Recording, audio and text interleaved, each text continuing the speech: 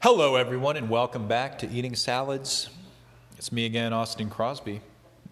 Today, in the middle of the day, now that I come to think of it, Casey made a salad that had some leftover rotisserie chicken and some fish-shaped smart nugget things. I don't know if they were actually fish or if it was impression fish. No, Casey's just shaking her head. What? They were nugs. Mine looked fish shaped. Anyway, that's not here nor there. But it was a salad and it was good. Wow. Actually, we've had a lot of delicious things today. Pizza, banana bread. But this isn't only about the things that we eat. We also had Casey's mom's childhood college friend over to hang out, as he sometimes does. He rides around on a motorcycle. So every once in a while, there's this guy that's in your town that you're like, what, really? He's here? This is a random place to be. Except we always weirdly lived like near one of the branches of the business he'd go to, or the nonprofit, which is funny to hear about. But I won't go into all those details here and now. He recently quit, though, which is, I can't help but think, not coincidental. A lot of people are quitting lately. Nonprofit people, older people, people of all natures, all shapes and sizes are quitting, resigning, and reevaluating their life. And I think that that's exciting, especially if you ride around on a motorcycle. He actually just asked us if he could leave his motorcycle in our garage for the winter. And we'll have to find some space. For that. I said to Casey, maybe if he teaches me to ride it. Anyway, I've been wearing my hair in braids. I just took my hat off, and it feels so cool on my forehead. Oh, my God. Man, what else is up? We've been talking for a long time. So it's hard for one of those days to talk for hours and then to podcast and be like, here, I'm going to talk about my day. Because really, most of my day was spent talking. And that would be kind of a meta thing. But we're talking mostly about the environment and stuff like that, climate change and things. It's kind of funny because, and I guess I can say this much, is that it was an environmental nonprofit that this friend worked for. And one that is known, like one of the big ones. And that always kind of perplexed me. I was always like, really? I mean, oftentimes with these kinds of people you meet, you're just like, really? You work at that place I've heard of? That's kind of crazy. And to get the perspectives, the slightly different one. I wouldn't identify as anything. You guys know that.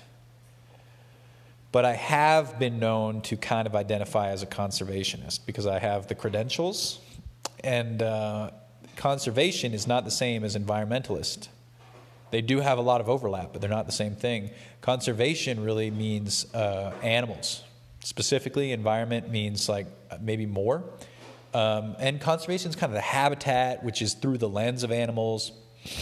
Anyway, I digress. And my interests really changed, adapted, and lie now more with energy, which also coincides with environmentalism, but is a different objective in a way. I mean, it's all semantics in the end, but because of how people find their ways to these common goals, they oftentimes bring totally different perspectives to the table. And I don't know, it's wild to talk to people. Genuinely, you would think, generally, you would think that people in nonprofits would have like very similar personalities. You know what I mean? You talk to someone whose thing is like kind of charity and you'd go like, okay, so you're into virtue signaling. You could be a leftist, generally.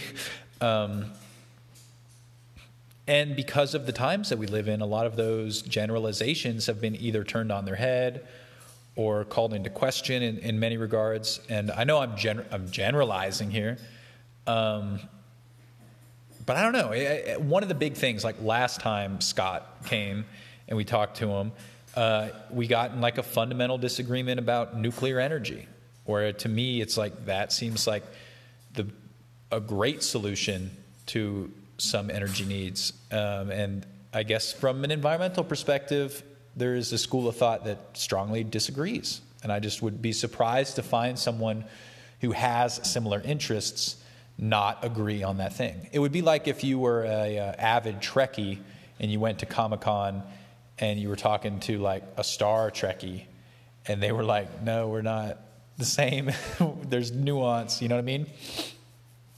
Or how I imagine theologians feel, because they all generally agree in mumbo jumbo, but find somewhere ground between them. I don't know. So nuclear, and then today, man, as always, like the Elon Musk thing comes up with a lot of leftists lately, a lot of older leftists, I think, and younger girl leftists, I'd imagine. But there's a lot of people that like hate Elon Musk, and I think that's always like crazy, because I make a point to say, like, this is a stranger. I don't know this person, and I'm not qualified to speak on their character. But I have no interest in taking their money, first and foremost. And I don't think it's money. And then the term of wealth as opposed to money is brought up. And I'm just like, okay. I don't know. Like, I think that's an interesting one. If you guys can fill in the blanks, right? It's like, why am I always having to come to the defense of Elon Musk? I think that that's a particularly titillating billionaire. I don't know why. Like, pick a worse billionaire. But for some reason, it seems that the resentment of leftist people always is directed proportionally at the person with the most zeros behind their net wealth, as if they're all equal and the zeros is what makes them evil. And I disagree. I think there's a lot more nuance to everything. And anyway, not all zeros are made equal. You know what I'm saying? There's probably billionaires that have made their money in undeniably evil ways. Murder, I'm even sure. There's murderers out there. So look into them. Whine about those people, you know. Don't make me have to draw lines in the sand around individuals that are individuals, right? Precisely because they are individuals. And the environmental thing, I just think, like, because environmentalism and leftist politics are so intertwined, leftist politics' other agendas will throw the most successful environmentalists under the bus. And that's cannibalizing, ultimately, is what I think. So, and we had other good conversation. That was only a little part of it. That was maybe the main interest. If someone ever is like, hey, you like conservation, you just talked to an environmentalist, what was the summary? I guess it's that. I mean, there seems to be a big thing about, like, still racial politics and inequity for colored people. They seem to need to be coming out even more on top through environmentalism somehow. And that's the writing on the wall, in my opinion. But for what? I don't know. It'll all be fine. It's just like, that's not the point to me. It's everyone's environment, regardless of color and history. We also talked about generational divides a lot, generational gaps. I watched a video about that earlier that was like talking about how Americans like to center the world around their unique or not so unique experience. And that's where that generalization comes from of, like, boomers and other generations. That there's, like, boomers and Gen X and, like, millennials and everything. And that's uniquely American. Like, other countries didn't have the same generation booms, divides, and defining moments and periods.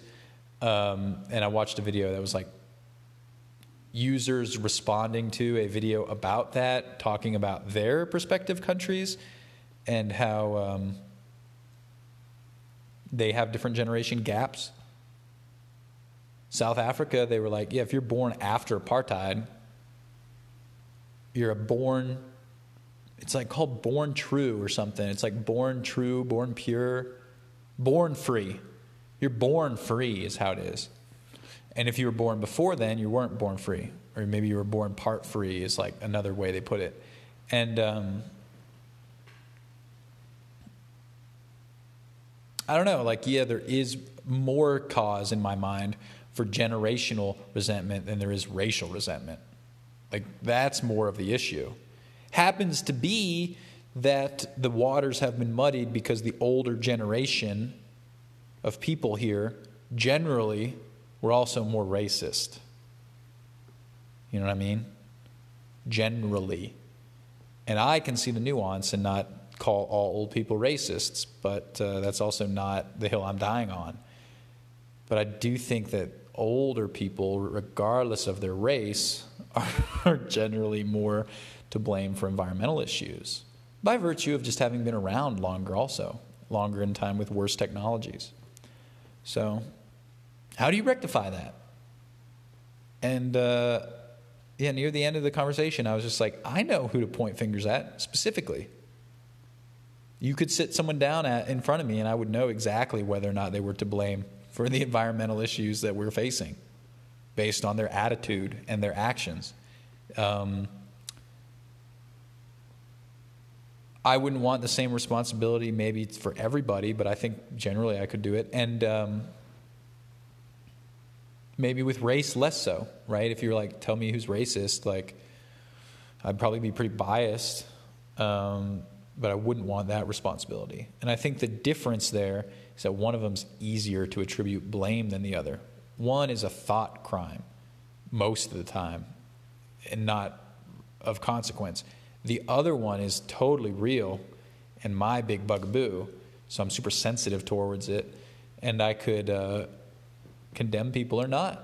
I could go like, yeah, that person's an extra polluter. That person's relatively not a polluter. It'd be pretty simple when you got to like third world countries. You know what I mean? Because you'd just be like, yeah, most of these people are in the clear. They have a clear conscience. They've been exploited, if anything. Not based on race. Honestly, if you were to look at like probably parts of Europe are probably pretty good. And they're white. Parts of Africa are probably the best, and they're black. So what are you going to do? Nothing at all. That's the answer there, guys.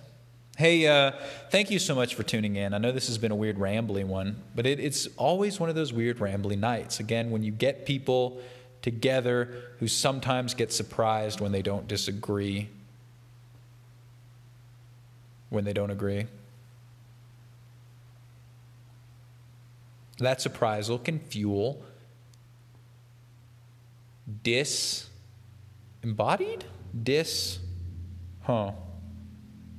the word for it? Disheveled? No. It's something conversation where it's like all over the place. You're like, what are we talking about? There's some crux of it here. It's dialectics for sure, but I don't know what we're exactly getting at here. Are you mad at me? Mad at some other guy? Or are you mad at yourself? Anyway, guys, thank you so much for tuning in. Please come again tomorrow.